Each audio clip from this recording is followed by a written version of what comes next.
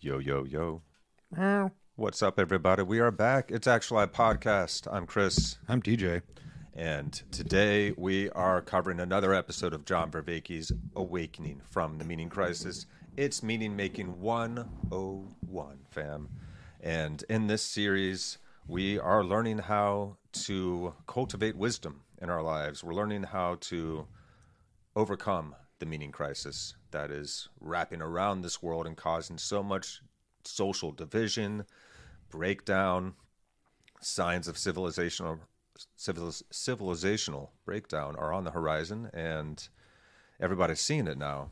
It's one of those times where people are less sure about the future than ever before, and we're experiencing greater and greater senses of meaninglessness and hopelessness and all of those kinds of things that come about when you start to chop out the sense of the sacred out from underneath yourself as a culture, which it seems that we've been doing. We have lost our connection to the sacred. So this series that John Vervaeke has shared with us, we're on episode 44 now of a 50 lecture series. So we're almost done. It's incredible. I can't believe we've made it this far. And thank you so much, all of you, for joining us. Let me get us live on Facebook and stop talking here for a moment. Gotta look after our Facebook viewer. Yeah, we do. That right? Facebook viewer. Excuse me. Go live. All I had to do was press the button the whole time. Oh, man. What's up, Facebook fam? We are back. It's actually a podcast with another episode of Meaning Making 101. We were just talking about how important this series is to humankind at this time, at this point in history, and how we can indeed help ameliorate the sense of meaninglessness and help usher in an awakening from the meaning crisis. And that's what we're here to do. We're on episode 44 of a 50 lecture series, guys. This episode's on theories of wisdom, and our last episode was on wisdom and virtue. So I guess we could do a quick recap of our last episode. Yeah. We're going to do a shorter synopsis than we normally do, just to keep the podcast from running too long. So let's go ahead and do that. So there is some theories to wisdom. We discussed Schwartz and Sharp in a paper they published in 2006, regardless of the name of the paper. We're looking at virtue as a form of excellence, not as how things are broken down into their pieces, but how they excel past the norm, right? So we're not looking at virtues as a feature list, which would imply the maximization of any one virtue. We need a schema, so we're going to try to create a schema of the virtues, because you need to optimize them. If you're too honest, then you're an asshole. If you're not honest enough and you're just trying to spare someone's feelings, you might end up harming them worse. So we're looking at the virtues as interdependent pieces of perhaps the same thing, perhaps not. So like there's the story of the bride, how do I look? Well, you don't tell, the bride completely honestly, but you have to be honest enough so she doesn't look foolish when she's on stage, okay? Or like grading somebody's paper. If you're too accurate on their grading, maybe you're going to stunt their forward progress. So maybe morally you feel like you need to give them a little bit more. But when does that giving them a little bit more go from pushing them further and make them feel good about it to stunting them and then thinking they're doing all right? All right. So the morals or virtues are clearly not separate. So, and moving on, and you can't put rules to virtues either, so like, just be kind. Well, that's not specific enough, be kind like I would be to my lover, be kind like I would be to a stranger, to like my kid, to my dog. It's different ways of being kind, and rules aren't specific enough to cover. So the idea is we need a higher order ability that deals with wisdom. Let's see. So there's the Aristotle's distinction of, wisdom. You have Sophia and Phronesis, and the way that these two fellas, what was their name again? Is it Pearson and Seligman? No, Schwartz and Sharp. Okay, so Schwartz and Sharp. I'm way down the list. So Schwartz and Sharp kind of left out Sophia because they assigned, or they thought it was the rules dimension, like it's theoretical and it's only rules, whereas phronesis is your practical wisdom. So they focused on the practical. And yeah, because if we go too far into Sophia, their fear would be we replace wisdom with laws, and then we'd just be legislating everything. And there's two questions. Do the legislations do good by us, but then do they do no harm? Or the second question we should ask is do these legislations stop us from wanting to move further into wisdom, right? That's right, because we can confuse having laws for instilling virtues Yeah. or cultivating wisdom. There needs to be a balance. Well, legislation will reduce the harm, or will it make people less likely to pursue wisdom and cultivate wisdom? Yeah. Cultivate So their wisdom. they think that phronesis.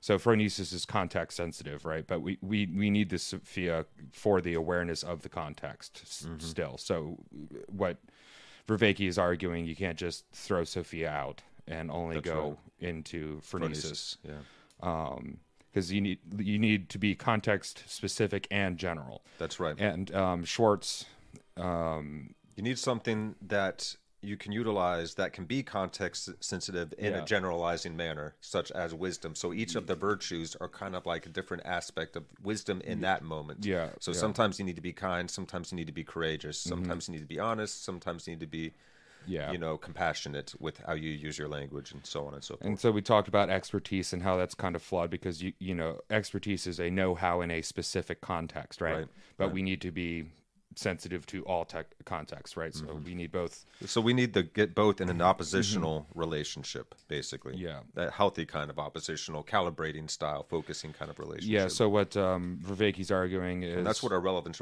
realization's always doing for us. Yeah. Right? Sorry to interrupt there. So what Vervaeke's arguing is phronesis is not expertise per se, but being sensitive in multiple contexts. Yes.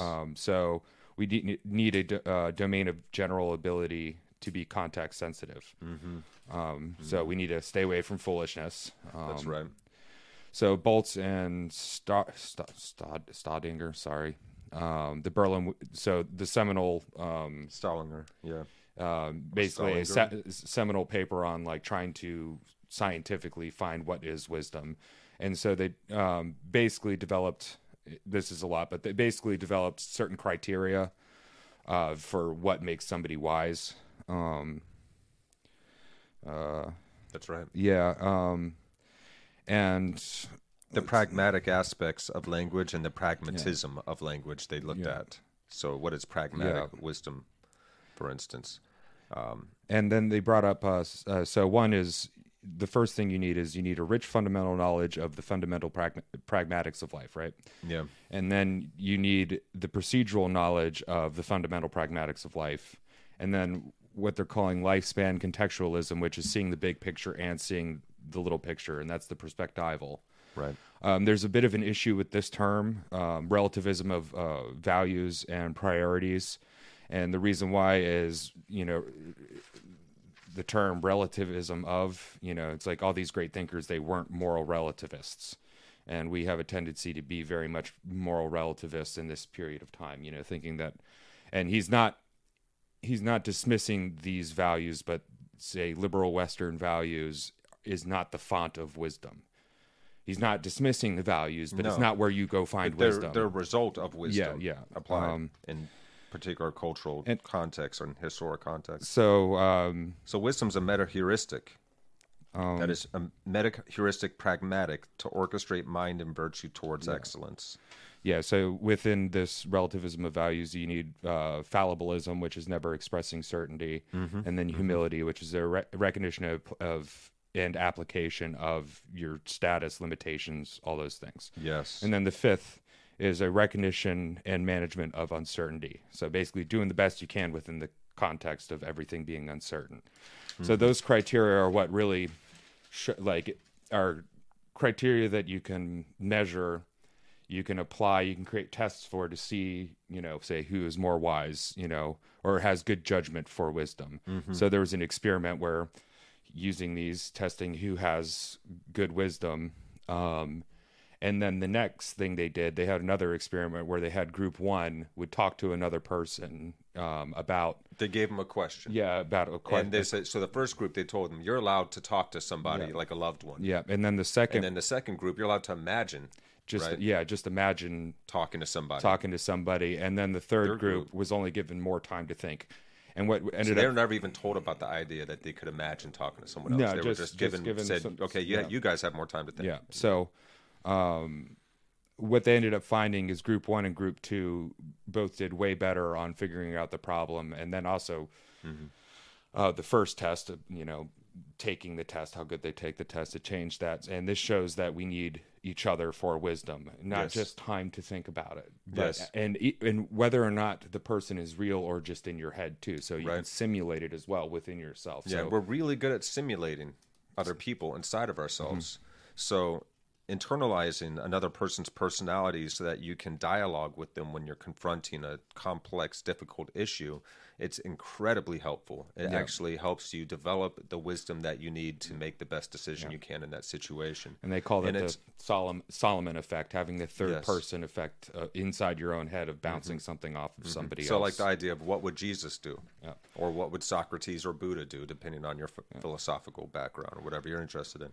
And you that's can internalize someone that you find is very wise, learn a lot about them, and then you can internalize them even better, and they can be something really helpful to bounce off inside your own mind. And because we find that humans are smarter in groups than they are individually, it's the same with wisdom. We are wiser in groups than we are individually, and we can even at least do a virtual person in our head, and it's better than just trying to figure something out with your own individual perspective. Yep. I'd say taking on another person's perspective widens your total awareness, widens your perception. That's why compassion is so useful in life. widens your perception and increases your ability to find things salient. Yes. So you you're may seeing not- from other people's perspectives. You're putting yourselves in other people's shoes. The more that you're able to be compassionate and open up to other people's points of views, the wider total awareness that you have to understand this world around you. So this is really, really helpful. Unconditionality, like Jesus taught, is the ultimate posture or orientation that a human being can take in order to enact wisdom in this world, make the best decisions, and apply themselves in the optimal way, even in physical circumstances. You put yourself into the flow state to play ball or to climb a mountain or what have you. Yeah. So that's all I have for Right on. the recap. There's a lot of stuff left out of there, but between what we just did and what he's going to do, and then just sometimes I have to go back and watch previous episodes to gather things because it's like terms. It's really helpful to do that. And if you guys are enjoying this episode, please do go ahead and look up John Vervaeke, learn more about him, like and subscribe to his channel. And you can look up Mark Mulvey, who took notes on every single episode of this series. His notes are immaculate. They're excellent. They'll be very helpful for you in understanding everything, because it's hard to get everything on the first pass sometimes. It helps to rewatch some parts of these if you're having trouble. But he does such a good job of reiterating and returning to previous concepts that you do eventually gain enough of a gestalt, you could say, the total. The total that is more than the sum of its You will parts. get what he's pointing to at the very least. You got to love the Germans. They have a word for that, not just the total of things. And we're here to learn with you guys. So if you have questions, ask us in the chat. Feel free to throw your comments down. It really helps the algorithm too. So if you guys like, you share, you subscribe, those things help a lot. Commenting on any of these videos helps even more. It's the ultimate thing to do to help this algorithm get some juice and push us out there. We'd really like to be able to reach more people, to help invite more people into this process. And, we're right here with you guys. We're not, some great wise teachers above you all. We're just fellow human beings here along the path, learning from somebody wiser than ourselves and welcoming you into that process. So welcome, everybody. We're about not to wise jump on men, in. even though sometimes we're wise guys. True that. We are wise guys sometimes. Yeah, I've been called a wise guy since I was a teenager. Right? Oh yeah, wise guy. Oh, I got to throw a screen up here for us We real got to fast. do a screen thing. Yeah, we got a new camera and had to figure that out. Had some latency issues and all that stuff. So we're like getting in by the skin of our teeth on this one. And also, it looks a little funny for right now, but we got to figure out the white balance and everything into that camera's guts and figure out what, all those settings. But, you can see us clearly now. I don't know why it's not showing up. Oh, no. Oh, well. Anyways, we're going to jump right into it, guys. So here we go. This is episode 44 of John Vervaeke's Awakening from the Meaning Crisis. Big bow. Yeah, it's not showing up, but it will here.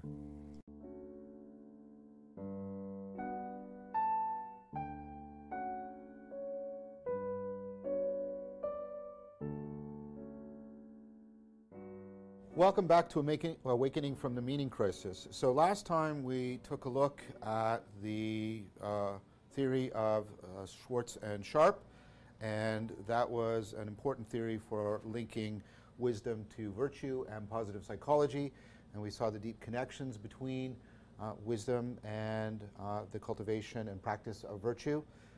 We made some criticisms of Schwartz and Sharp. I argued that they should include Sophia and not just phronesis. If you remember those, they were invoking Aristotle's two notions of wisdom and giving priority to phronesis. I think you need both, as Aristotle argued, Sophia and phronesis in order to be virtuous. I also argued that their attempt to explain phronesis with expertise, I think, was confused, and we should put that aside. And then we took from that some ideas about the developmental aspect. That's of course central to Aristotle. Remember, he brought the developmental dimension to wisdom, and how much wisdom is becoming a virtuous person. Other things I think are lacking in the theory, and we'll come back to this, that there wasn't much discussion about the connection between wisdom and meaning in life. But we then passed to taking a look at a theory that took very seriously the connection between wisdom and virtue, and this is the seminal theory work of Baltz and Staudinger.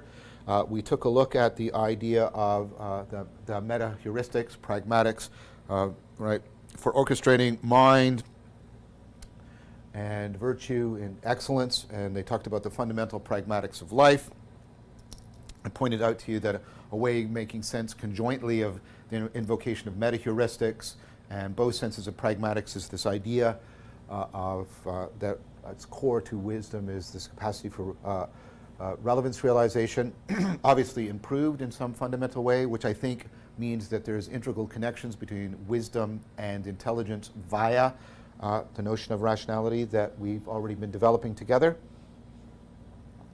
And then we took a look at the 5 criteria. There was clear invocations of propositional knowledge, procedural knowledge. The contextualism, I argued, can best be seen as perspectival knowing.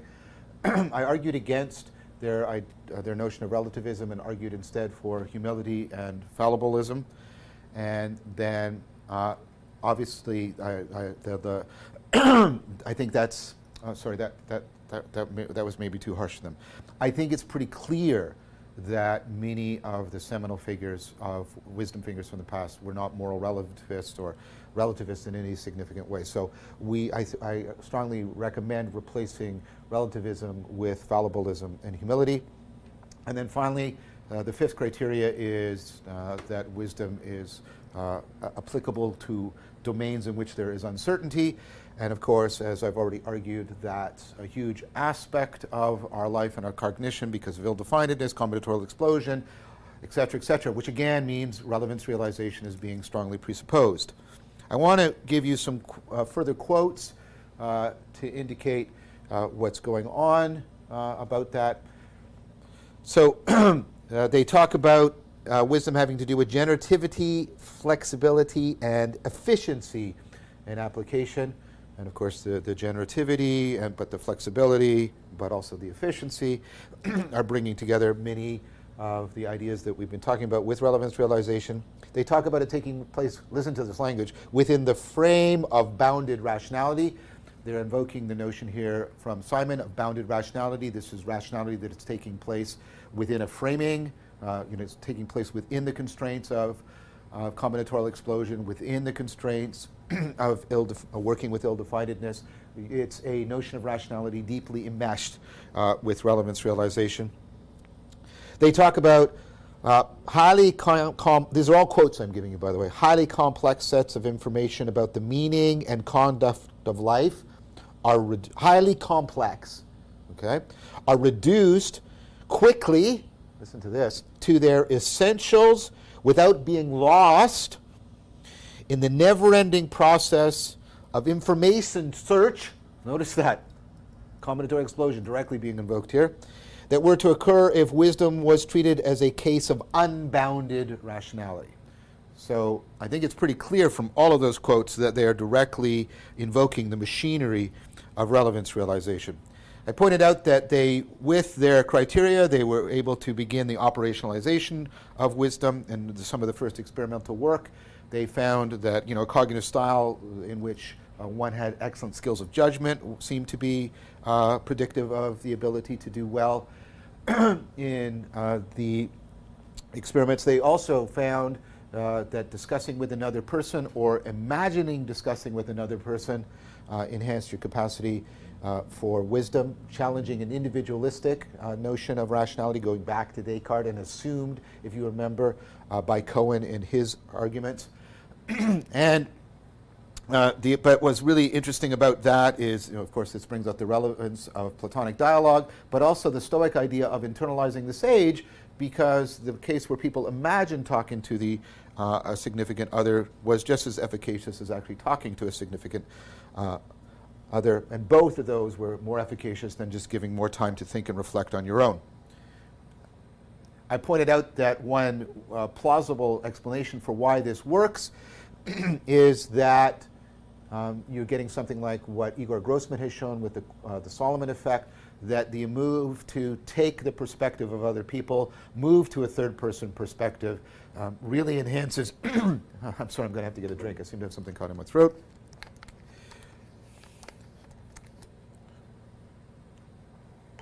Really enhances one's ability to overcome the transparency and the bias induction of one's own perspective.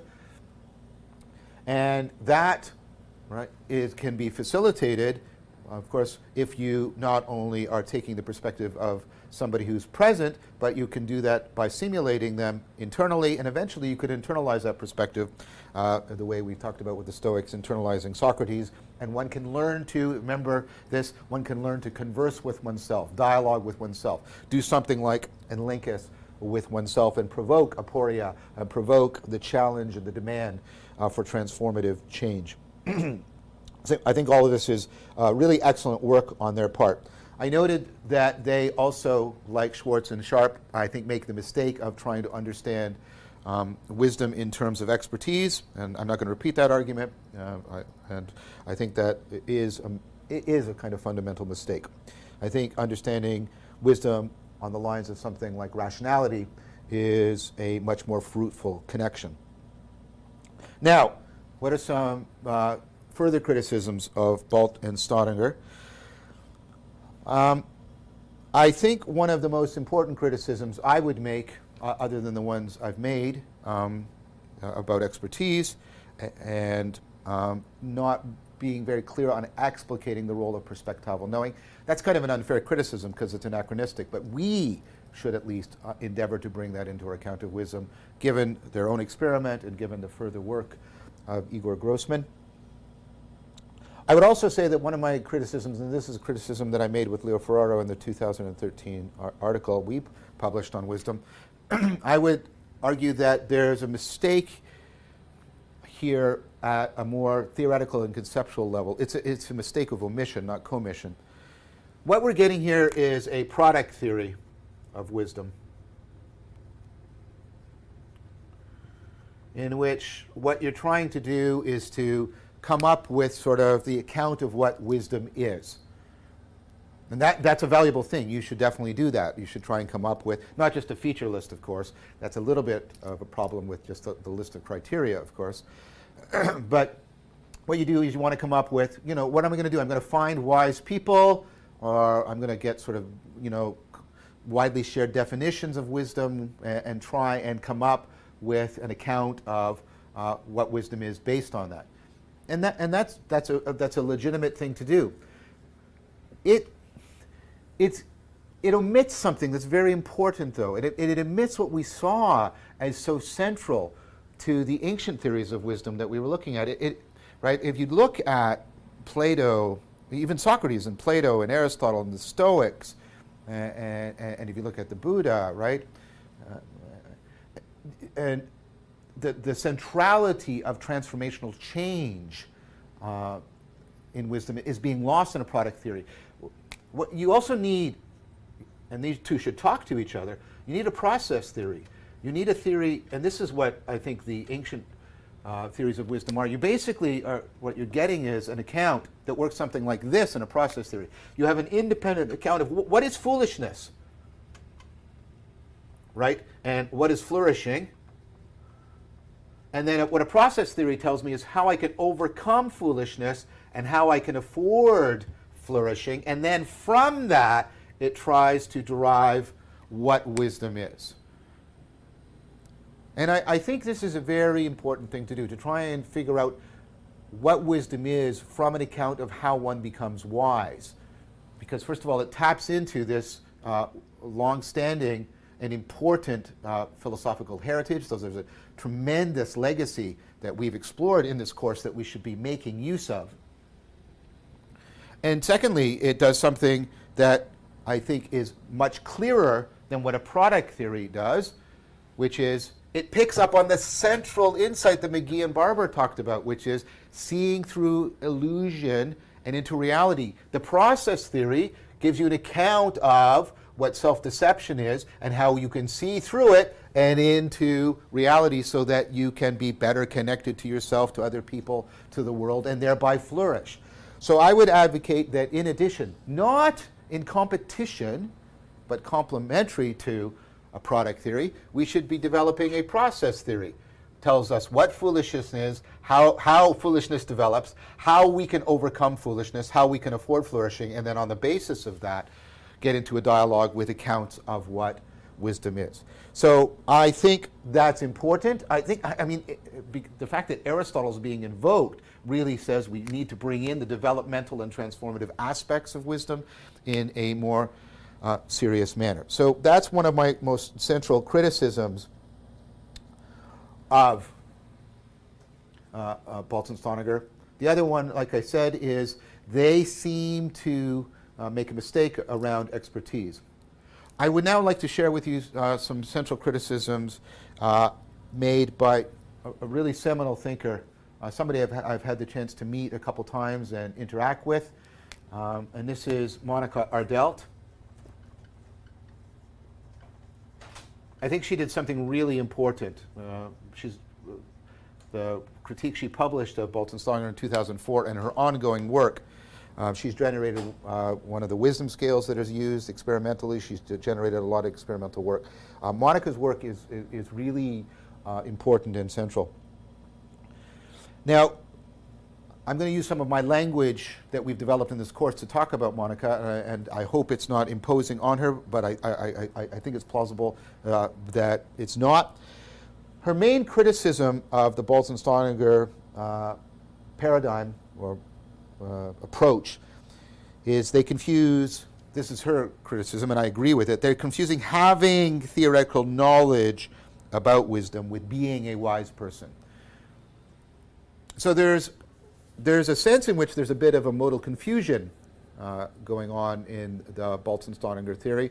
It's like, I have a lot of knowledge about wisdom, that doesn't make me wise. So I'm an excellent case in point of that, I would think. I mean, I've read a lot of the wisdom literature, both the philosophical and the psychological. I teach on it. I'm involved with currently some experimental work, etc. So I think I have quite a bit of theoretical knowledge about wisdom. I would not in any way dare to equate that with the claim that I'm a wise person. While that knowledge, I think, could be argued to be necessary, I think what Ardelt is clearly pointing to is that it's nowhere near sufficient. It's nowhere near sufficient. And so what I think she's pointing to is the fact that a wise person, and we can think of the Socratic example here about the truth and the transformative relevance needing to be kept together.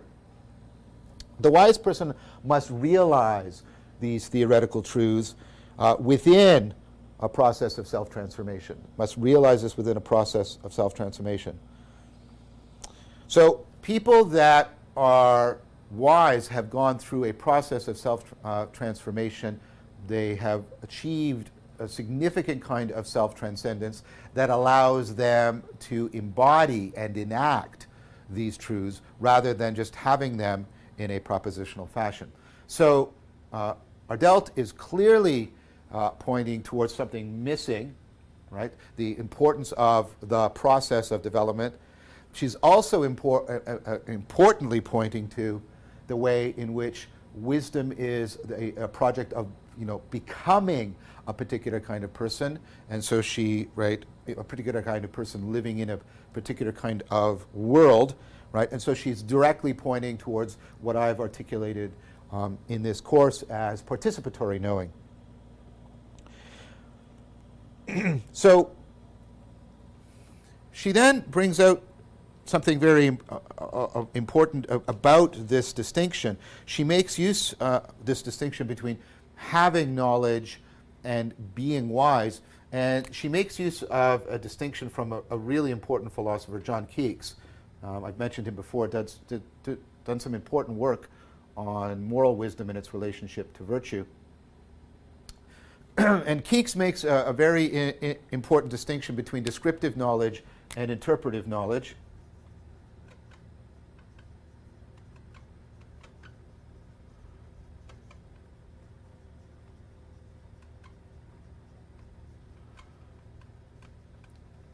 Which Monica points to. And what Ardelt is pointing to is, of course, that wisdom has to do more with this. So descriptive knowledge is basically your knowledge that, the cat is a mammal, your knowledge that the cat is a predator, or something like that. Interpretive knowledge is your ability, right, to grasp the significance of your descriptive knowledge.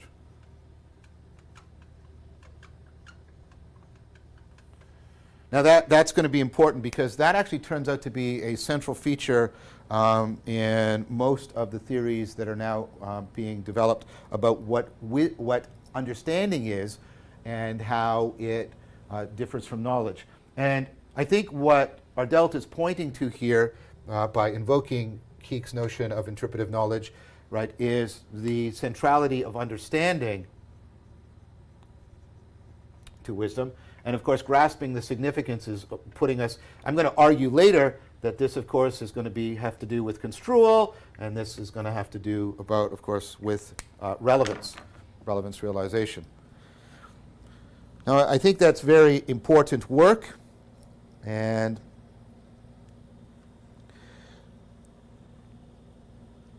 I think the fact that there's so much happening in this theory, and the thing is, it's happening in a very sort of concise fashion. So let's gather what we've got here. We've got the realization that we shouldn't be just talking about having knowledge about wisdom. We should be going through the process of self-transcendence by which we become wise. That involves, right, as I said, a process theory. We're going to need a process theory, not just a product theory. And that what the wise person has above and beyond knowledge, I would call descriptive knowledge, and interpretive knowledge. Whether that's knowledge, I don't know. But that's at least what many people are considering understanding, and this has to do, as I'm going to argue, with that I'm going to argue that grasping the significance of your knowledge is good construal that realizes what's relevant. So Ardelt then talks about the personality characteristics that you should see in the wise person. So she thinks that if we want to talk about what it is to be a wise person, we shouldn't just be talking about the knowledge, obviously. We should be talking about the kind of characteristics that the wise person has. And that's important because we've already seen the deep connections between wisdom and virtue. So she thinks that there are three ways in which we can judge the relative value, we can grasp the significance of our knowledge. There's three domains That's not right. I don't want to say domain. There's 3 dimensions of our personhood that are crucial for being a wise person. She thinks they're, and up until now, we've been clearly giving these emphasis. There are cognitive factors. Right? And so what are the cognitive factors here? This, of course, is your ability to have a comprehension of the significance and meaning of information.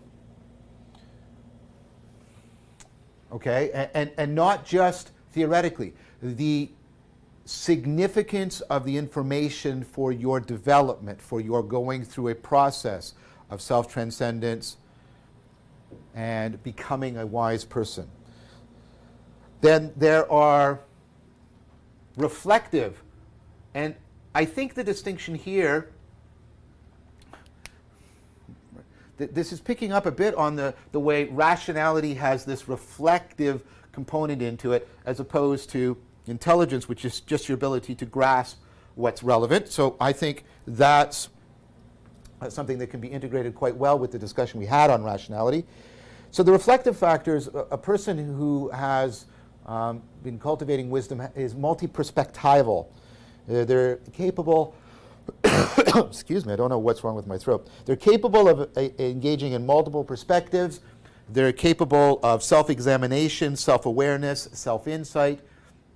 So notice again that the reflection here has an existential import. You're taking these perspectives, but you can ultimately, right, internalize this perspectival ability onto yourself in self-reflection, self-examination, self-insight. So I think that's very valuable. And then there's an affective component.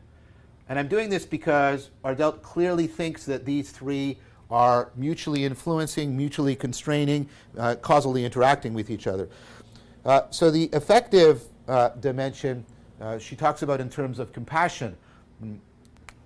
I've made a case because of some of the models she invokes from Buddhism, I don't think this is inappropriate. I've made a case that the capacity for agape is the best way of understanding compassion. The main idea here is, and this is why I'm invoking agape as opposed to either philia or eros, is because it helps to overcome egocentrism. And you can see how these 2 are working together, right? How this is helping to overcome egocentrism in kind of a powerful way.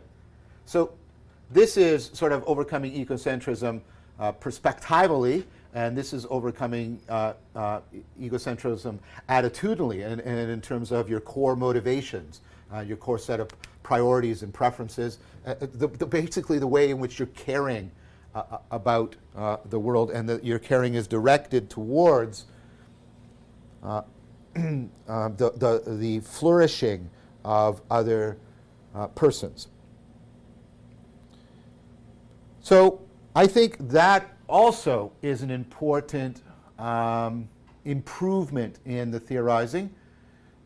The fact that Ardelt is clearly giving equal priority to cognitive, I would call, these are perspectival, and the perspectival aspects of rationality, and of course the important affective things. And if you remember, this does something also, at least implicitly, that we don't have in the Baltzan-Staudinger.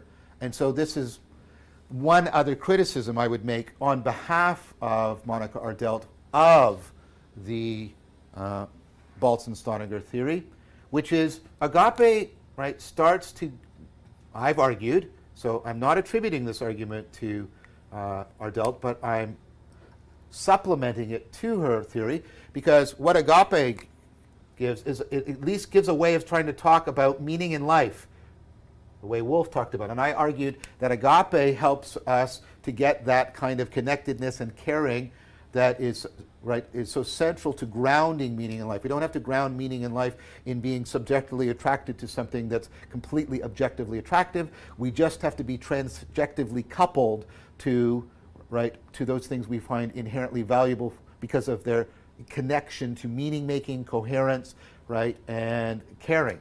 And so this allows, well, what it affords, and I would argue enables our Delt's theory to do, is to connect her account of wisdom to meaning in life in a much more direct fashion. That connection to meaning in life is not clear in Baltz and Staudinger. And if you remember, Wolff argues that you can't reduce meaning in life to morality. So the connection between wisdom and virtue, while central and being discussed well by Schwartz and Sharp and by Baltz and Staudinger, is, right, not reducible to, it's not sufficient for the connection between wisdom and meaning in life. By bringing in this affective component and the idea that we are becoming wise, not just thinking about wisdom, and so the process of identification, the modal existential aspects, our Delt is doing a lot more about connecting wisdom to meaning in life. And I think that's very, very important. Okay, so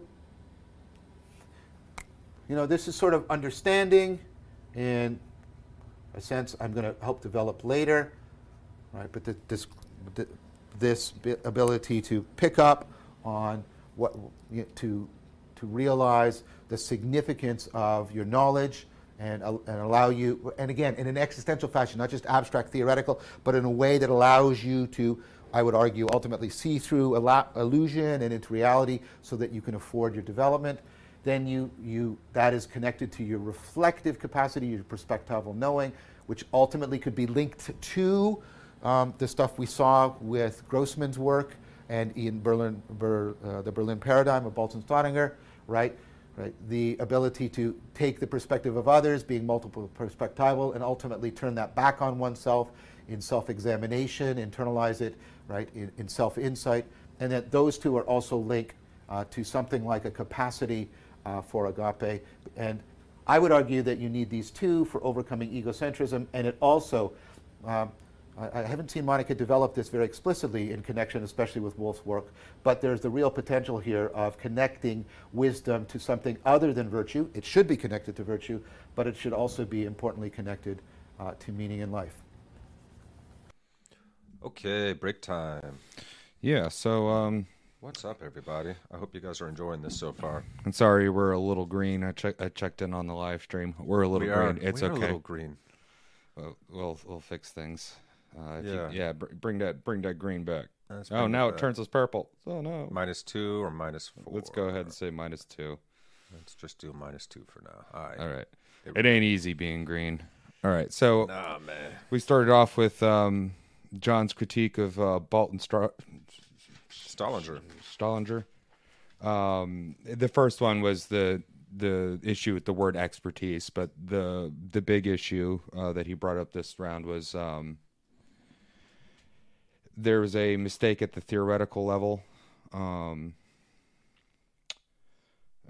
Let's see. The criticism. It's a product theory, which is like a feature list or a list of accounts. Yeah, it omits the central. We got to bring understanding of perspectival knowing into wisdom, which we've learned about in previous episodes. So there is that mistake of the omission at the also a mistake of omission at the theoretical level. Yeah, omission. So, but basically, it's not purposeful, is what he's saying. It's like well, and it doesn't account for the transformative change that you go through. Yes. So a product theory, just a feature list of what wisdom is, does not tell us. The idea of transformational change is lost in this product theory. So you think of people like Jesus, Plato, and Buddha, and what they taught us, how to self-transcend. This aspect needs to be a part of the understanding of wisdom. So humans are still trying to understand exactly what wisdom is and how it operates in the brain. We need to know this, because if we don't figure this out, then the AI that we're developing, intelligence without wisdom to guide it, is going to be a million times more dangerous than. So what Vervaeke's arguing is we also we need a product theory and we need a process theory. Yes, so we need a process theory. So an account of how one becomes wise. Exactly, To account for the self-deception, how we're able to see through illusion to more reality. optimally understand reality. So we need to bring in developmental and transformational processes. Yeah, and not in a like a conflicting or competing way, but in addition to. Yeah. So we were introduced with Monica? Monica Ardelt in her criticism of Baltanass's, I'll just call him BNS right now because I can't remember names. Balt and Stollinger's argument. She felt that they were confusing having theoretical knowledge of wisdom with being wise. So knowledge of wisdom is not necessarily sufficient to becoming wise. And like what Vervaeke was saying, he has a lot of knowledge on the processes and what wisdom looks like and all the components of it, but wouldn't dare call himself wise. And not for any lack of his knowledge or anything, but yet again it's the process of transcending how well one can embody above, and enact. And he has been doing, I think, a pretty good job of enacting it for us as well as he can. And actually, I think he does a tremendous job of doing that. But he does make a great point there. A wise person must be able to realize these truths about themselves and life through a process of self-transformation, and then learn more about them through the enacting of them. So he brings in Keeks. Yeah, so his moral work on moral wisdom and virtue and the distinction between descriptive and interpretive knowledge. Yeah, and so like your interpretive knowledge would be understanding the significance of your descriptive knowledge.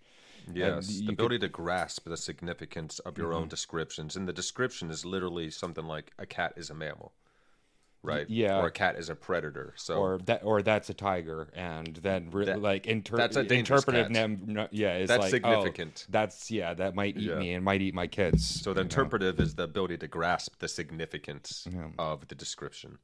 So Ardelt then talks about the personality characteristics of a wise person in three ways to gauge the significance of knowledge. The first is, the cognitive factors, your comprehension of the significance of meaning for the development of self-transcendence. And then you have the reflective factor, which is the multi-perspectival, self-examining, taking something from outside and bringing it in. Capacity for self-awareness, ability to take on multiple perspectives. And then there's the affective components, and he's saying this is compassion, agape, the love that makes persons out of just the constituent, because so you have the nature of something, and then you have an instance of that nature, and then you have I forget what the word comes from, but persopa is the personhood of that thing. So it's like, I have the nature of a pen, and then I can have multiple instances of that nature. Neither of those are the person. Yeah, so like a cat, it has the nature of a cat, but then there's that cat. That cat has that kind of personality. Well, and that cat, and then on top of it, and then using the term person to mean something like face, if you will, not just mask, but face. Really gives them a face you can look at and identify it with, and kind of end. So this agape really helps us overcome our egocentrism within by using the cognitive factors and the reflective factors, and this is the agape kind of love, which is the unconditional kind of love, like the kind that Jesus tried to teach us. Parental or familial, the kind of love one has for their own child. Yeah, that's right. Yeah. And so John, it's like a selfless kind of love, truly unconditional. Yeah, and then John's last critique of BNS is, which is not clear. Agape is not clear, and the fact that it helps ground us into life and meaning is not necessarily clear in their, what would you call it? In their examination of what wisdom is. That's right, and we definitely need this. So I'm glad that he brings up Monica Ardelt. Yeah, because these three ways to grasp the significance or understand the relative value of the dimensions of personhood required for wisdom, it's really helpful. And the characteristics, the fact that we should talk about what characteristics a wise person has, not just the knowledge they've accumulated, but what characteristics, how do they carry themselves? Because agape, this unconditionality, it helps us overcome egocentrism. It an effective way of expressing ourselves and engaging with the meaning and basically engendering meaning in life, a deeper sense of connectedness with what matters the most to us in a good, healthy way, and it grounds us in that meaningfulness. And I guess, like, wisdom isn't necessarily something that you have that you do nothing with. I don't think it would be wise to do nothing with it. That's right. The act of helping others That's a really good way to say it. go past and go beyond is the wise thing to do. Yeah. That's why it's like, the wisest people are always sharing, what they know, how they know, really trying to, like the wise They're trying to enact wants change. to help their students really grow through it. They really care. Yeah, So enacting this is change, the yeah. affective component of ways to grasp significance, understand relative value, the dimensions of personhood required for wisdom. It shows up in how one cares and directs their caring towards the flourishing of others. So agape, it connects us to meaning in life, but we can't reduce this understanding of meaning in life or the affective aspect of how we grasp significance to morality alone, to the knowledge of morals and what's good. The mere knowledge and having a sense of morality is one thing, but the ability to act on that morality in your everyday life, that's the real key. So it needs to not just be ideas of what wisdom is, but knowledge of it through practice. Yeah, and Participatory knowledge. You gained it through participation. yeah, and being able to use the virtues in their proper amounts when you need it. Like, particularly with morals, it's like, like, say, a moral like killing is bad, yeah? But if somebody's coming to kill you and yours for no reason other than killing you and yours, well, you go ahead and kill him back. Right. The wise warrior will understand the difference between, a war of aggression and a war of defense, if you will, because we have so many stories about that. These are just wisdom stories, really. The hero's journey is just a wisdom story. They really are. They're just there to help instill us with wisdom. Yeah. Well, fam, I think that catches us up so far. We're about halfway through here. So let's go ahead and ride this downhill slope. And we will see you guys at the end of this episode. What are some of my criticisms of Ardelt's work? Well, it clearly invokes transformational processes. It doesn't really incorporate a theory of transformative experience or an account of it, like we have in L.A. Paul's work. It doesn't really give us a processing theory. It points towards and this is important, it points towards the need for a processing theory, but it doesn't give us an account of what that process looks very much like. And it doesn't have an independent account of foolishness. It doesn't really tell us very much what foolishness is, and that's something needed if we're going to, I would argue, to have a good process theory of wisdom. There's an untapped potential. This isn't so much a criticism as encouragement that there's an untapped potential, given this theoretical machinery, of connecting wisdom to meaning in life in a way that complements the connections between wisdom and virtue. So I think these are all some very important features about this. I've already indicated, grasping the significance, I think this points towards RR. We've already talked a lot about agape and the relationships I tried to draw between it and relevance realization. And of course, I've already indicated this is bringing in the recursive aspects, it's bringing in perspectival knowing.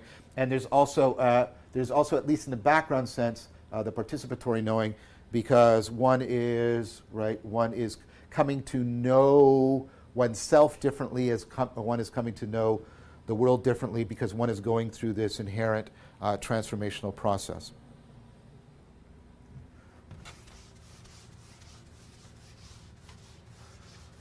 So we're seeing how the theory of wisdom is sort of building up. It's becoming more complex. It's bringing in different aspects, different kinds of knowing. There is, quite important aspects of relevance realization in Schwartz and Sharp, clearly in Baltz and Steininger, quite strongly implied in the central role, at least in the cognitive aspects, although I would argue also in the reflective and the affective aspects of Ardelt's theory. Relevance realization is playing an important role. And we can see how it's getting we see how it's getting sort of developed and specified into and connected to other important cognitive processes. All right. I think the next important theory we should turn to is Sternberg. So, and this is because you can see Sternberg's work running throughout the history. Robert Sternberg's work running through the history of the psychology of wisdom. Robert Sternberg basically really gets this off the ground with his pivotal work, not only in his own theories, but the tireless work he's done in putting together anthologies, various anthologies on wisdom or related anthologies on foolishness. Why Smart People Can Be So Stupid is one of the best anthologies on the psychology of foolishness I've seen. Right. He's also been tireless in trying to connect the psychology of wisdom to pedagogy. He gets, right, again, something that is important and central, and we see it crucially in the ancient theories of wisdom. It's not so clearly present in the current psychological theories, but the deep connection between wisdom and teaching, that's of course clearly the case in Socrates. It's clearly the case in Jesus of Nazareth. It's clearly the case in Buddhism, that there, like in the work of the Buddha, that there's a deep connection between wisdom and education. And so he's been very tireless, not only sort of theoretically pointing out that connection, but trying to work out, if you'll allow me, I mean this word in a complimentary sense, trying to engineer some psychotechnology, sets of practices for how to bring the cultivation of wisdom into the educational domain. So, so for many reasons, Sternberg is a pivotal figure in the wisdom, I was going to call it the wisdom industry. That sounds like an industry for producing wisdom. In the community of people who are endeavoring to come up with a psychological, cognitive scientific, even neuroscientific theory of wisdom. There are some people who are pursuing this. Meeks and Jest are one. Other people are pursuing the neuroscientific aspects, but I'm not going to go into that in great detail right now. I'm trying to concentrate on the psychological theories precisely because they are the ones that are most directly accessible and relevant to trying to respond to the meaning crisis. So in 1998, Sternberg, he had an earlier theory where he was talking, and he's come back to this many times. He has a book where he tries to talk about the relationships between intelligence, wisdom, and creativity. And I'm trying to follow that up in my own way, trying to show you the relationships between intelligence, rationality, wisdom, insight, etc. So definitely influenced by Sternberg in that way. But he then came up with a more I want to be complimentary of the newer theory without being completely dismissive of the older. I would say the newer theory is sort of more coherent, more tightly integrated, more explicated. So in 1998, he came up with what he's called and maintained a balanced theory of wisdom. That's actually the title of the 1998 article. A balanced theory of wisdom. So the notion of balance is going to play a crucial role in this theory. Now, Sternberg starts by talking about Sophia and phronesis and episteme, which is at the core of epistemological. That's what I would call propositional knowledge. He calls it scientific understanding. He quickly drops that as not being particularly relevant to wisdom, not because knowledge is unimportant, because everybody knows the centrality of knowledge to wisdom. That's why we're spending so much time on getting knowledge in this course.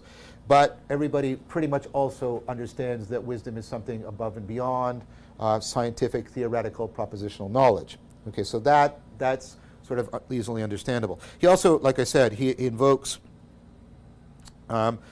Sophia, and talks about it in sort of connection with contemplation, and phronesis and practical wisdom. He zeroes in, like Schwartz and Sharp, on phronesis. I think that's, again, a little bit too much of a neglect of the important role of Sophia. He also draws on Polanyi's idea of tacit knowledge. Remember, we talked about that when we talked about subsidiary awareness. And he talks about the tacit knowledge having to do with our procedural abilities. It's relevant to attaining goals. It's not explicitly taught. We experience it intuitively. And so he is invoking all kinds of important aspects about implicit learning, intuition, and procedural knowing. I think that's good. I think he needs to also add to that techne. What are some important psychotechnologies, especially since I think, in fairness, say that he is trying to engineer such psychotechnologies in his pedagogical endeavors. I also think he needs to try to do what Aristotle did, which is integrate how phronesis, which is largely happening in an implicit, intuitive, sort of S1 kind of fashion, is integrated with Sophia, which can have a more reflective, perhaps a more S2 aspect to it. All right, that being said, what's the core theory? Well, the idea is and this is important because it's just sort of directly invoked, right? He invoked the tacit knowledge is also, right, it's used as a way of, he starts talking about it as tacit understanding. So the tacit knowing, the implicit learning is also a way in which Sternberg tries to invoke the capacity for understanding. Now, that isn't very well explicated in the account. I'm thinking, I'm speculating, that what I think he's trying to get at is that the machinery by which we sort of grasp the significance of our knowledge and use it to directly and intuitively cope with the world is a significant component of understanding. So I think that's why the shift is there.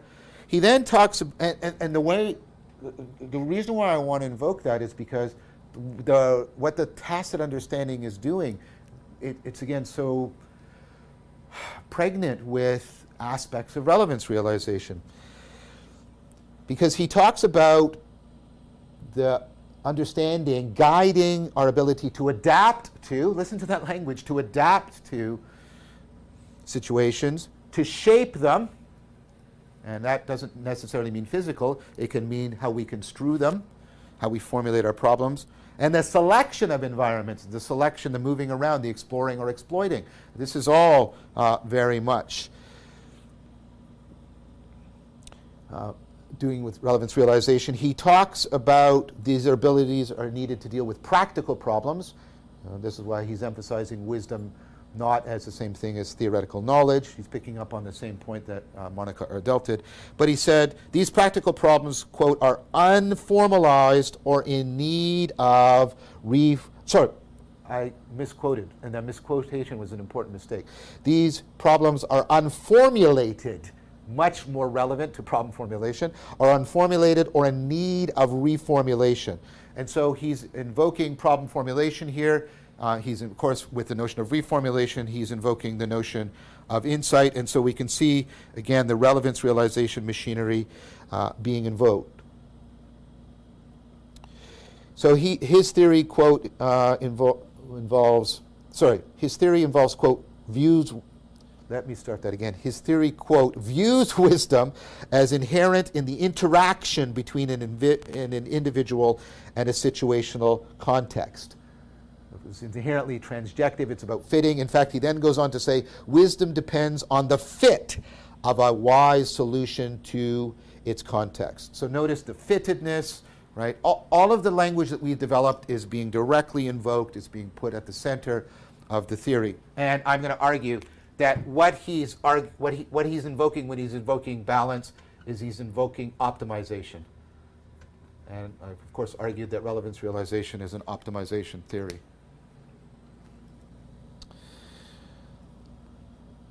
So what's sort of beautiful about the theory is he gives a schematic diagram of it, and I'll draw this for you.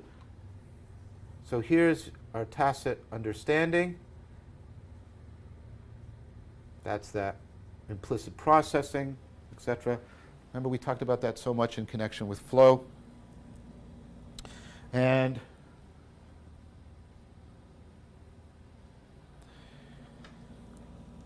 what's happening is it is dealing with trying to balance your interests.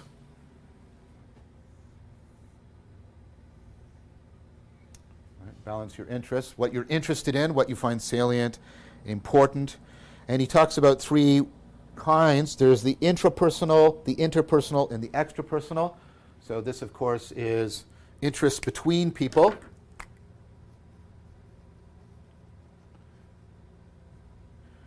This is interest within a person. So you can think of Plato here trying to get your various centers and what they're interested in coordinated together, and extrapersonal.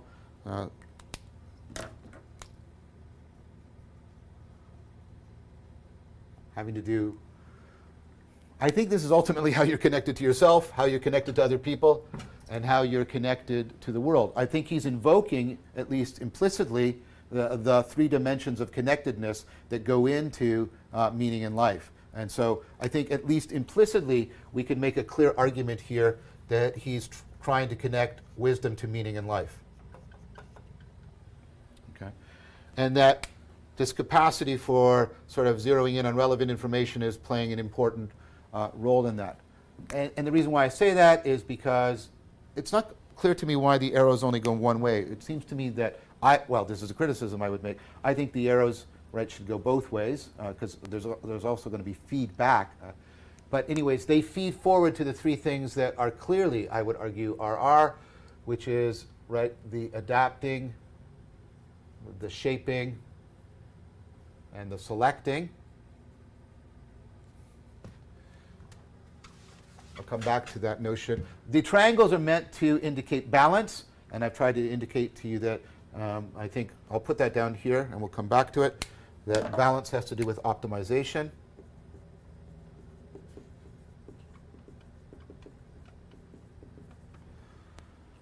Okay, so what's going on here is, right, this is a balance of your response to, right, the environmental context. So this is balancing your interests, and this is balancing your response.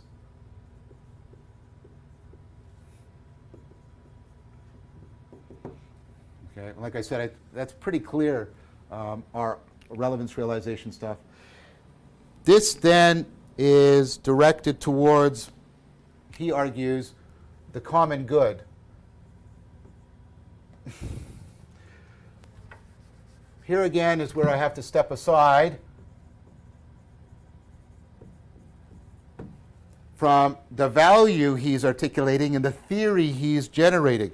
I agree, especially within a liberal democratic framework, deeply influenced by Christianity, that the common good is an overarching value for us. I'm not sure that that is going to be universally shared by all people who I think can reasonably be deemed wise individuals. So if you're in a culture that's what this means, maybe you have to bend this so much then it's then trivial. It doesn't mean, maybe it doesn't mean common in the sense of shared by everyone. It might be that, you know, you're in some sort of hierarchical feudal society and the common good isn't that everybody equally benefits from it. It might be more that, you know, everybody is working well together, some sort of justification like that. I'm not trying to justify a hierarchical society or anything like that. I want you clearly to understand, I think this is an important value. I'm just concerned here that Sternberg is being anachronistic here, and he's using one of our central values and attributing it to every person who has been wise. I'm not sure. I mean, I think you could make a case that that's clearly the case in Jesus or the Buddha. Not sure that it's the case for Marcus Aurelius and all of the Stoics. It's clearly not the case for Epictetus. So I'm hesitant about putting that up there. I'm going to advise that there's something I think more broadly comprehend. I think the things that we should put up here are things that there's already a consensus on. A broader notion of virtue. Oh, sorry. That really makes it sound like I'm making an emphasis here. Right? That what we're really concerned with is virtue, right? And because of this, I think, and meaning in life.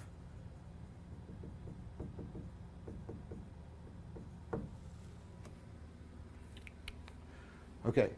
I have changed. That is not in his model. I have changed it because of, again, I'm worried that his particular term is anachronistic and idiosyncratic to our particular historical cultural context. It's important to also note that running alongside of this is values and then arrows that are kind of indeterminately pointing. So trying to interpret what that means is something like the wise person is being constrained by values. What those values are not clear. Again, is it that we're talking about things like meaning in life and the virtues? Perhaps. So another criticism I have is that this part of the theory, this part of the diagram, the way it's operating is unclear. It might be something as basic as the wise person is working normatively. They're trying to get the best, and then this is not that interesting a claim because wisdom is itself a normative notion, and therefore the fact that the wise person is being governed by normativity is almost definitional. If it means something specific, like the wise person has a specific set of values, that needs to be explicated and defended. So I don't know quite what to do with that. So I have to sort of leave it somewhat inert. What I would argue, and I think what these triangles indicate, and what the language indicates, is the balance is used to adapt, shape, and select environments. And what is this balance? He argues it's something like Piaget's equilibration between assimilation and accommodation. He argues that it's a balance between coping with novelty and proceduralization. Do you see what the balance here is? It's balance that is directly invoking a lot of the machinery we've talked about relevance realization, and he's clearly not invoking sort of a spatial balancing. He's invoking optimization. He's invoking optimization. So I think this theory is also a theory that is deeply integratable with a lot of the material we've been discussing. Relevance realization is playing a key role in terms of the balancing and this process here, also down here at the level of grasping the significance, at least intuitively, of our knowledge and the patterns we've picked up from the environment. There's deep connections to, or at least there's a real potential in Sternberg's theory for making deep connections to meaning in life, because, as I said, I think this is pretty clearly how you connect to yourself, how do you connect to others, how do you connect to the world, right? There's important possible connections, possibly, I'm unsure, between this and virtue and meaning in life. Yeah. So this is all very good. And like I said, overall, this is clearly a dynamic optimization, and it's invoking something very much like relevance realization. All right.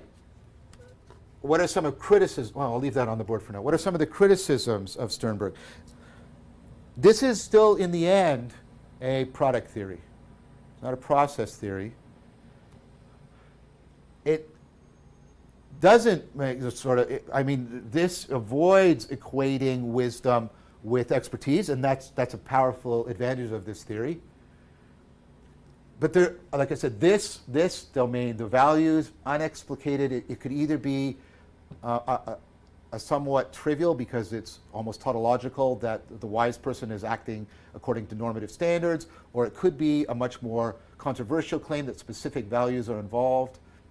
I don't know. I've already told you I don't think that the common good is the goal of all wise people. That seems anachronistic to me in an important way.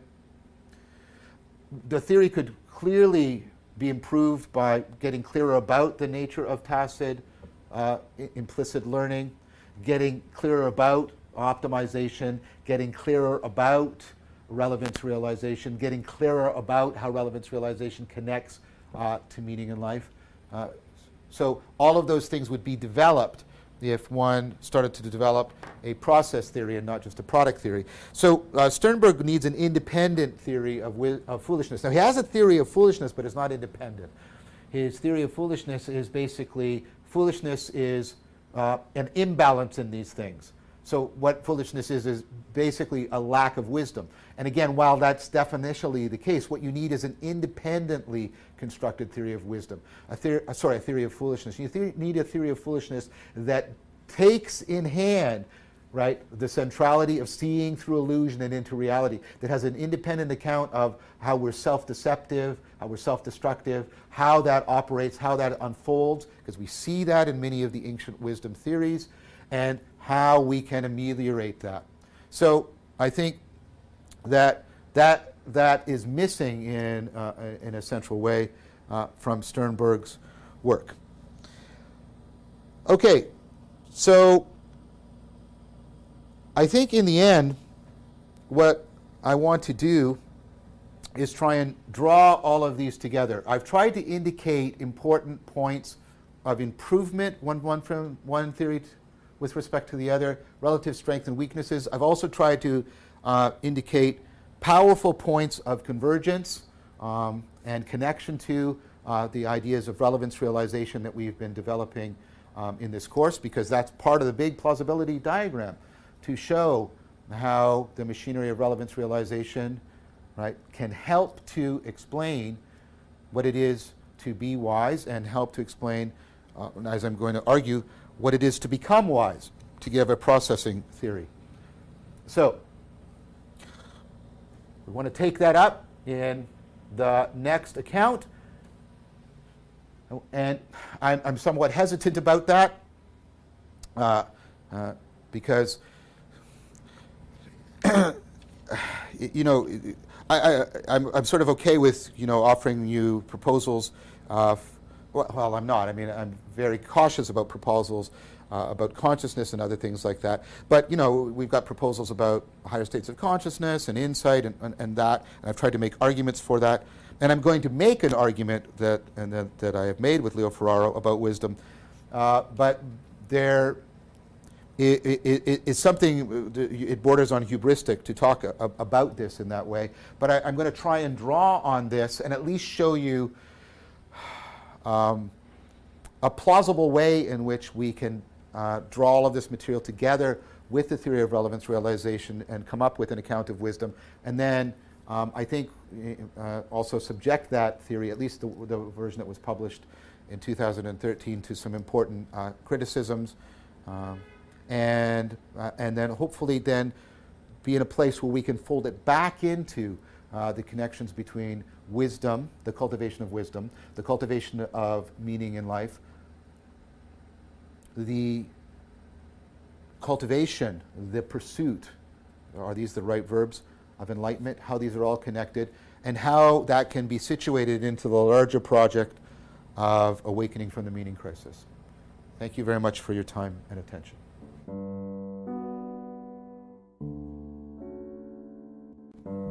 Meow, meow, meow, meow, meow, meow, meow, meow, meow. Rough, rough, rough. Rough, rough, rough. Rough, rough, rough, rough. Yeah. All right, so John's criticism of our delt. Yes. So yes. he feels like she doesn't incorporate an account of transcendence. She does not. So There's no lacking theory the or account process of the theory. transformative experience. Yeah. So it doesn't give us a process theory. It at least points us to a process theory, though. It doesn't account for foolishness either. Yeah, it points towards it, but doesn't. Yeah, it doesn't. And yeah. then there's an untapped potential in this idea of connecting meaning in life with ideas of wisdom and virtue. So I love how Vervaeke is so careful in trying not to speak down about his fellow scientists. Well, yeah. So he recognizes there's an untapped potential here, is the way he puts it. And I think that's particularly since really his thoughtful of him. intent is combining all these theories into his own theories and other theories to get a better theory. And he knows he's standing on the shoulders of giants and working in the present with many colleagues on trying to finally finish this process of developing a theory of wisdom. So grasping, right? Points grasping how grasping points to relevance realization. Ardelt points this out. The agape, the participatory aspect of relevance realization comes out in her theory. Coming to know self and the world differently through the transformative process. And then, of course, there's the perspectival. So we have the cognitive aspects, the affective aspects, and then what was that third one? The perspectival, which covers the cognitive, reflective, or the reflective and okay. agapic. Yep. So the perspectival covers that reflective, and then we get to Robert Sternberg on the history of the psychology of wisdom, all the work that he's done, plus how he's helped connect this with theories of wisdom with actual teaching, with education, with pedagogy. Yeah. So, and that's what pedagogy means is the teaching. So 1998, his theory, A Balanced Theory of Wisdom, is released. And he focuses a lot on Sophia, phronesis, and the key word being balance. Even though and the balance between so them. one thing though Vervaeke does critique though is he still focuses a little too much on the phronesis and neglects the Sophia aspect of it as well. He also includes an epistemological. How do you say that? Epistemological. Epistemological. You did it. When you do it without thinking, it works. So he talks about episteme as wellness theory, but he drops that early on because everybody studying the theory already knows the centrality of knowledge.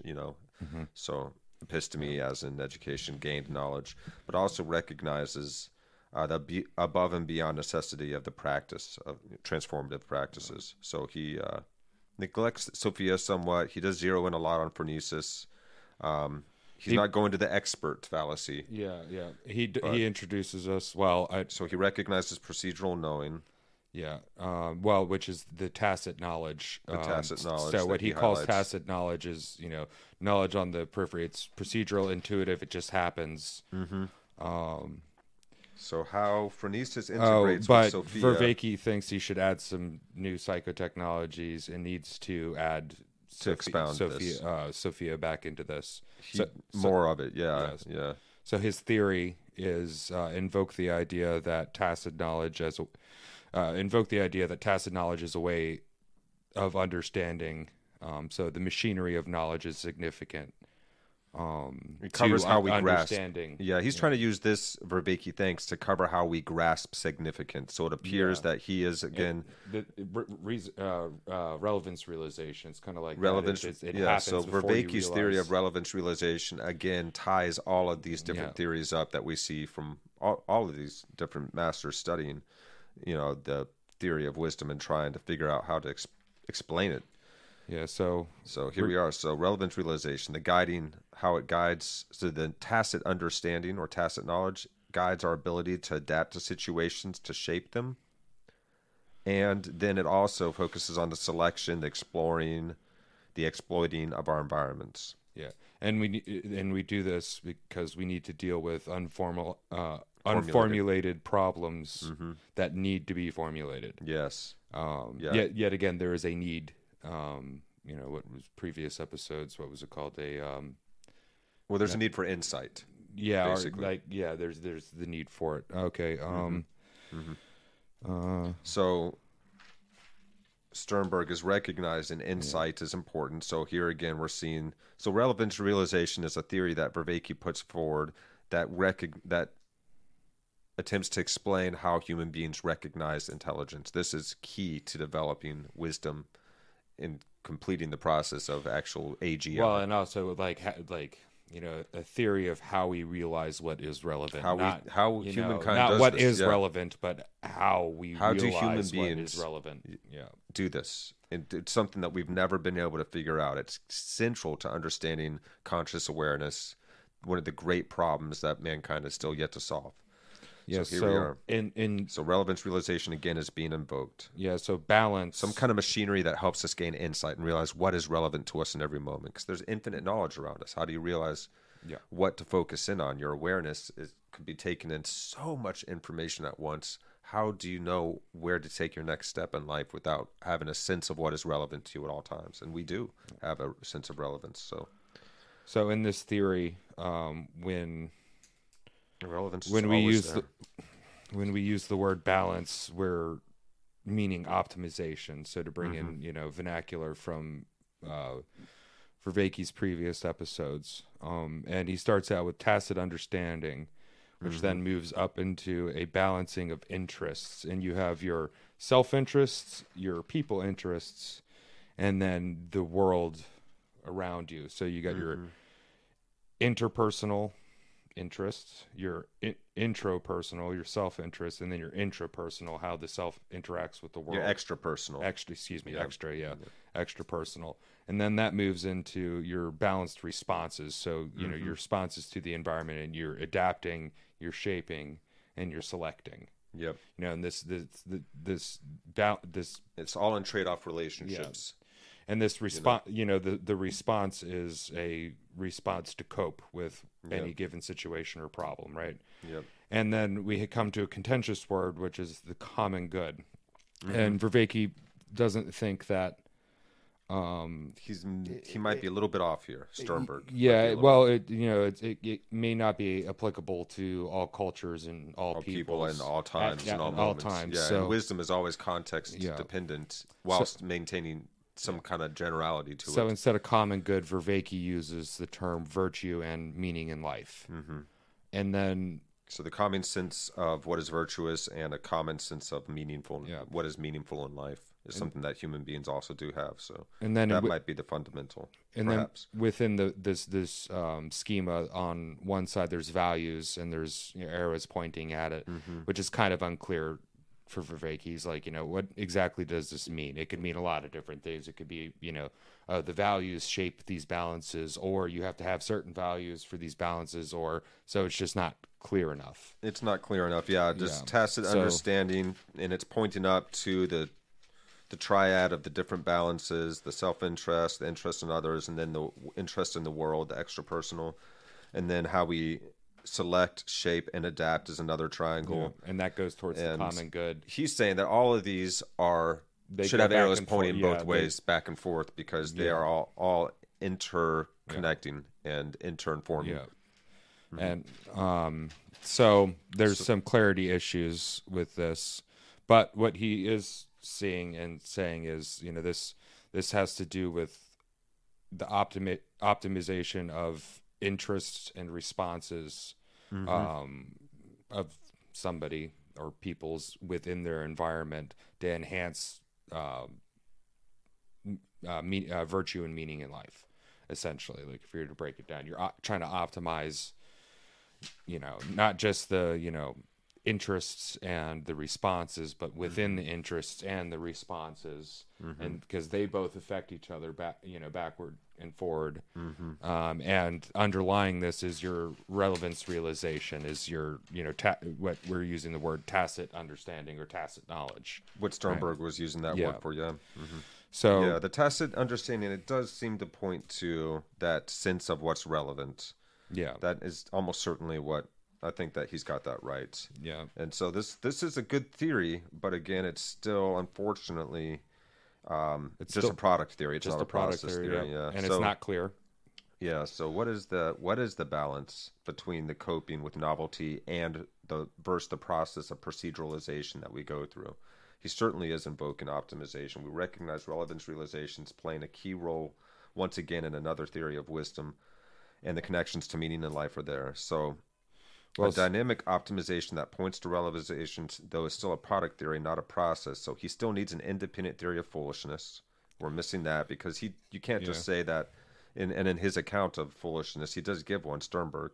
He states that it's a lack of wisdom. Well, that's unfortunately a circular definition. You still need to account for what foolishness is in higher detail. And then to draw it all together, to highlight the powerful points of convergence and demonstrate how relevance realization helps us cultivate wisdom. I think that's what Vervaeke was saying. Actually, what he wants to do with not what next could be done with this, but what he wants to do is to draw not just this theory, but also the other theories we've been talking about together and combine them with relevance realization to help explain what it is to become wise. Yes. To really explain not the what is wisdom, but what it is to become wise. Yes, and how to active process. Yeah, and how to fold that process of becoming wise back in on itself into the cultivation of meaning in life, deeper meaning in life, and the pursuit of enlightenment to increase our self-transcendence, our self-transformation. And also do it in a way that is... In a way that is going to be bountiful and helpful, and engaging also, for others. And also be applicable throughout time and yes. Beyond time and beyond culture and beyond personal sentiment. Mm-hmm. So something that regardless of where you come from, what you are, anything, it is still can be applied. So it's transculturally. Well, kind of like, science, like certain aspects, like if you build a certain machine and you build it the right way, it doesn't matter what language you speak or yada, where you are. It does the thing it's supposed to do. Yeah. If it does the thing better than the previous things that the other, whatever culture has, then it's something that, of course, any culture is going to want to adopt. Yeah. Yeah. Smithing with iron, is better than, now that we know how to smith with iron, and if you learn how to smith with iron, you're going to have something that's better than just a stone axe or a stone hammer. It just works. All you have to do is learn the process of it and start to apply it. And ultimately, too, this is going to be used to create a responsible AI that's not going to turn us all into paper clips or, whatever it is. So it's like it has to even work with something that's so completely alien, which artificial intelligence is completely alien to human intelligence, where fleshy organisms, it is silica and electrons and numbers. Thinks in, we have 4 dimensions if you include time. A computer could be capable of thinking simultaneously in, I don't know, infinite dimensions, and it does it all in 0 and 1s somehow. Yeah, or at some point in time we'll go beyond 0 and 1s, into qubits, and probably even beyond that. But such is the nature of science; it always goes further than we thought. If you look at the old magazines from back in the science magazines from way, way, way back when, if what would it be like in the year 2000? There's like people flying personal dirigibles that are the size of surfboards, and they think we have all this, but there's no realization of the cell phone. They'd be like, yeah, you got a TV in your car where you can talk face to face with somebody. It's like, yeah, I got a tablet. I got a phone that opens up into a tablet that I can do that on. Yeah. That can also do everything else. Our physical evolution got us this far, so hopefully our spiritual evolution can get us to the next level and help us survive with the level of intelligence and technological capacity that we have these days, because we got some double-edged swords around us, and they're quite mighty, and we're not so great at wielding them wisely. So that's the name of the game, fam. What are we going to do to help ameliorate this meaning crisis? What can we do beyond the hacking of limbs and the mere treating of symptoms? How do we get to the root of this issue? Yeah, how do we help ourselves and those around us that we care and love about, have love for? How do we help ourselves and everybody awaken from the meaning crisis? Yeah. How do we do it? How are we going to do it? I think we're going to do it in some really beautiful ways. There's going to be a lot of creativity that is going to come waterfalling and unfurling out of the world. Out of a lot of people, I think we're going to see some bright points of light start sparking up all over the place, and our ingenuity, our creative capacity, music, Sorry, art. the imagery I got for that was, like you're dark in the woods, and then you just see a bunch of lighters light up with the cherries, joints everywhere, bright sparks of light. Well, I think there will be some deep social, cultural realizations that we're going to have in groups, and some of those will happen at cultural events like festivals on large scales, where groups of people are solving deep and difficult problems within themselves, also within a group context, and maybe some kind of argument happens, and Well, then the wider that's where we're going to have to be careful. town, city, state, nation responsible level, and then now global level that we're on. We're going to have to learn to have these conversations. Yeah, but when we start getting out in the world and getting people together to do that, we need to be a lot more responsible than we were the last time we did it with the whatever cultural revolution and the hippies and all that stuff, because there are things that we know now that we can avoid, and we should. Like festivals are nice and everything, but there's a reason why we can't just love each other and live in tents in a field.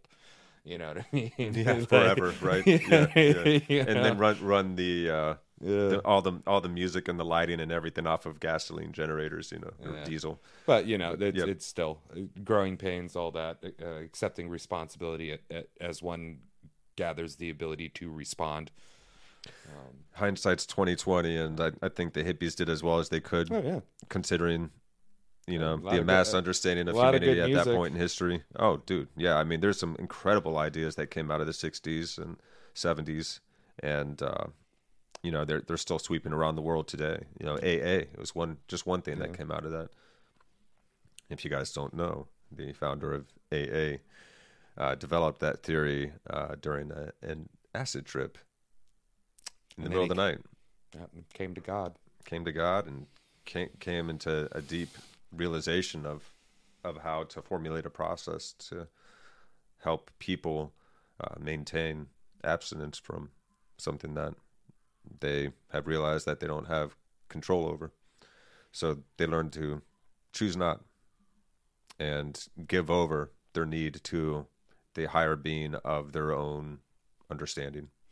And then they give him a token for everything. And what that token is it symbolizes something that has way more meaning than you can just say. Yeah. Yeah. And there's the communal aspect of it, and the learning to be open and honest and sharing, honest with oneself and with a group of people. And then that helps you be able to manifest that in the wider world. We got, of course, the ideas of agape were very strong during the hippie movement. Peace and love. The anti-war movement was very strong. Civil rights. I think there was a bit of a confusion between philia, eros, and agape at some points in time. Oh, yeah. But, drugs will do that to you, right? Through the different aspects of love were certainly being confused during that time. Yeah, the free love thing didn't work out so well. Yeah, that and also, what it is to have, the friendship, the filial love, the filial love and the agapic love, to be able to, because sometimes, like ultimately you'd want to get to agape, but first you have to start with a fraternity, a family, like a grouping of people that knows each other. We really did have to learn how to love again, though, because we had, and the hippies are known for being nature loving, and it's because we have we became disconnected from Earth and our relationship with the life cycle of this planet. Well, right before that, so there was kind of a longing, a calling to go back. Time, like that was the age of make everything out of plastic. Go to convenience as way too far, and what am I saying now? We wrap organic fruit in plastic. But anyway. Oh yeah, big chain grocery stores and everything. All that stuff just started in the early 1900s. And it wasn't that long after it that there's the 60s. And they're like, oh my gosh, we're becoming materialistic. So they go headlong in the other direction to the extreme. And even beyond, we do that. We overcorrect, but the pendulum swings and it rebalances. And which, is funny because there's so during that period of time as well, in the East, there was communism, which is also a materialistic mindset as well. But it's a materialistic mindset that looks after, the issue with this idea with the common good is it has been subverted to this idea, but it's still material. Marx was a materialist. Materialist indeed. And it was just no time for the sacred life or anything like that. It's all the material, and how well something works can just be observed through the data and how much resource goes here or there. And if you just fix the material needs of the masses, they'll be happy. But well, how do you do that? To have the to have your highest good as the common good and to care for all the masses, they ended up killing hundreds of thousands, millions of people. You can't, dwindle the population down to say 10 or 20% of its initial size, or even if it's just 50% of its initial size, just like hundreds of millions of people, to be able to make it more equal. Yeah, that's so the highest good can't be the common good, because the common good could be the idea of a dictator to a mass genocide to make a smaller number of people be able to be forced to live at an equal level. But so we came up with the idea of meritocracy here in the U.S. to try and figure out a fair way. Oh, well, and actually beyond, of allowing people upward mobility, but also to earn as well as much as you're willing to work. This country was built on the idea of, even flawed as it was back then, merit. But so, the issue on both sides of the planet at this period of time, whether it be consumerism or socialism, communism, whichever sect of socialism you want, it was materialistic and paid no mind to the human spirit. The humans strive for wisdom and connection in that way. In the consumerist end, you can fill a lot of holes and voids and feeling temporarily with buying things that come in plastic and are dropped off right at your door.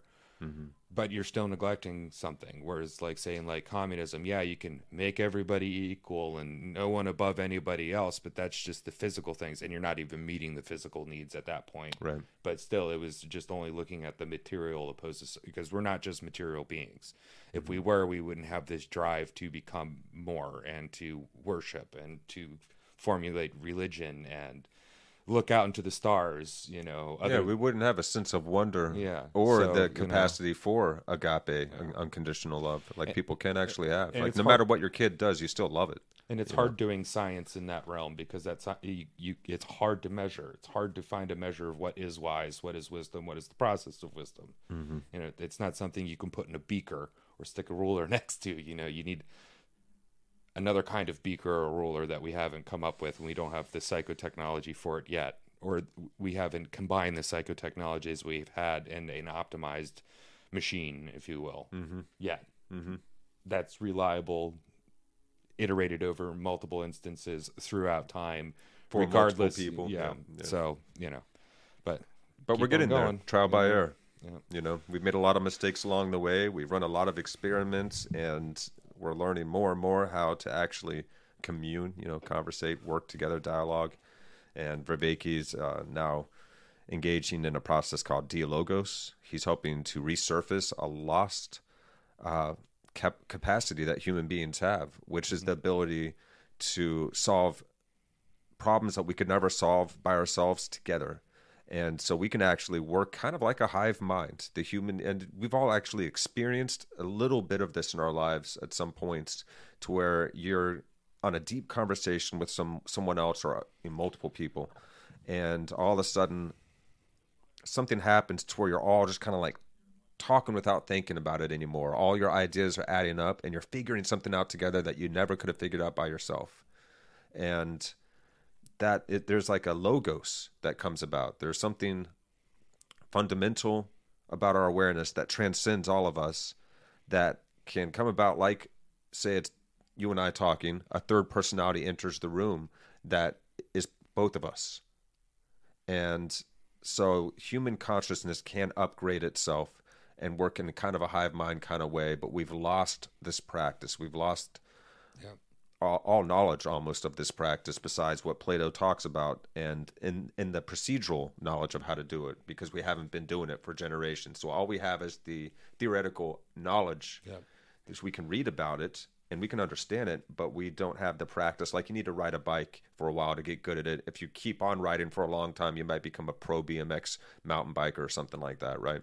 We have not been practicing this for 2,000 years in earnest, and we need to bring it back. And once we do, we can start. And Vervaeke, if you go to his channel on YouTube, you'll see him engaging in what he terms dialogos with other people, and they actually demonstrate this kind of hive mind process. The generation of logos through a dialogue, you know, and a dialogue is literally logging of. So dialogue between two individuals is the logging of ideas through two individuals. The method he has is, or the method that is practiced with these groups of individuals is a way where everybody has a role that helps. Well, one person literally logs, but then helps create a logos out of just the dialogue itself. So it's not just dialogue, but also is something that create And almost a person. Word generative mechanism, if you will, that you can participate in. It's worth looking into. It's interesting. Yes, they do a little bit of appreciation prayers in the beginning, but it helps set your head straight. So yeah, a little meditation to ground oneself in the sense of presence. And it does require a certain amount of self-awareness and having dissolved identification and attachment to the ego. I think that's the goal of the roles that you play. Certainly is the goal. It's like, and that's why you take on those positions, those different roles, and then they shift. It helps counteract that. What is it? The egoic disposition. It's like the presenter of the whatever problem they're all trying to work on, and then the person receiving it, trying to understand it. That relationship of those two interlocutors. Then there's the scribe who is keeping track of things, and then there's the herald that points out the not so obvious thing that they're all kind of dancing around that the group may have not seen yet. And then every so often, once an understanding comes, it shifts. Yes. And then one becomes the other, becomes the other, becomes the other, and that helps. And you're putting forth an idea. Ego personalize. Yes. So you can be like, well, at this point in time, I am the scribe. That's what I'm doing right here. It's really clever how it's built into it to help us maintain that egolessness as much as possible. Because all you're doing is you're putting forth an idea that you're not entirely sure about. This is your basic idea of it, but this is as far as I've gotten. And then the person you're just telling it to takes over, and everybody switches places. So if we take this process and aim it at the greatest challenges that we face as a human species, we might actually be able to eke our way through the needle. And it certainly seems like we're at one of those eye of the needle moments. Well, if you take the eye of a needle and you stick it really close to your eye, you can see everything through it. Just saying. You just got to get close to it. That's deep. That's deep. There's occasional deepness in the show. So you're saying that we need to shrink ourselves to crawl through or just get really close? Well, the closer you get to the problem, well, that's the thing. There's problems that seem so far away, but the more you get into them, you're literally getting closer to them, bringing them into yourself to understand them, then seeing through them into reality, right? Yeah. We can't see the light at the end of the tunnel or the eye of the needle very well because we are far away from it. But if we can somehow get ourselves close enough to it that the spin boon, we bend and the spoon. Bend. Yeah. Whew, wow. I was in the matrix there for a moment and I got discombobulated. So, yeah, you're not trying to bend the spoon. You're bending yourself. So the idea of the self needs to be transcended for us to get through the eye of the needle as a species. And a lot more people on this planet need to awaken.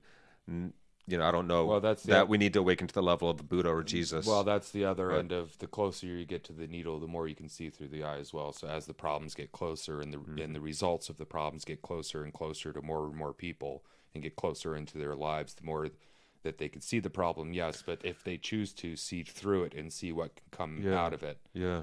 And that's where it's also I think that's what we need. We need billions of eyes to look at that needle at the same time to get it into enough focus for the species.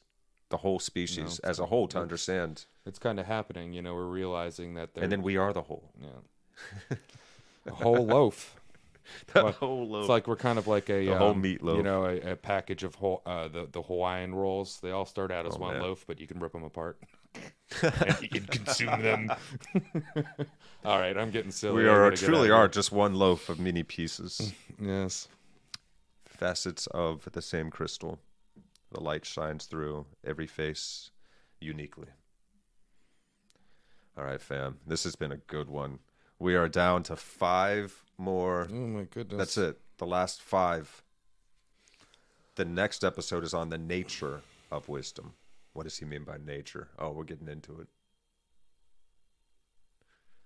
I'm stoked, fam. I hope you guys are excited as we are. And if you're just running into us here, welcome to Meaning Making 101. We've been following John Vervaeke's Awakening from the Meaning Crisis. If you've enjoyed any of this whatsoever, make sure that you get over there on John Vervaeke's channel. It's linked in the description.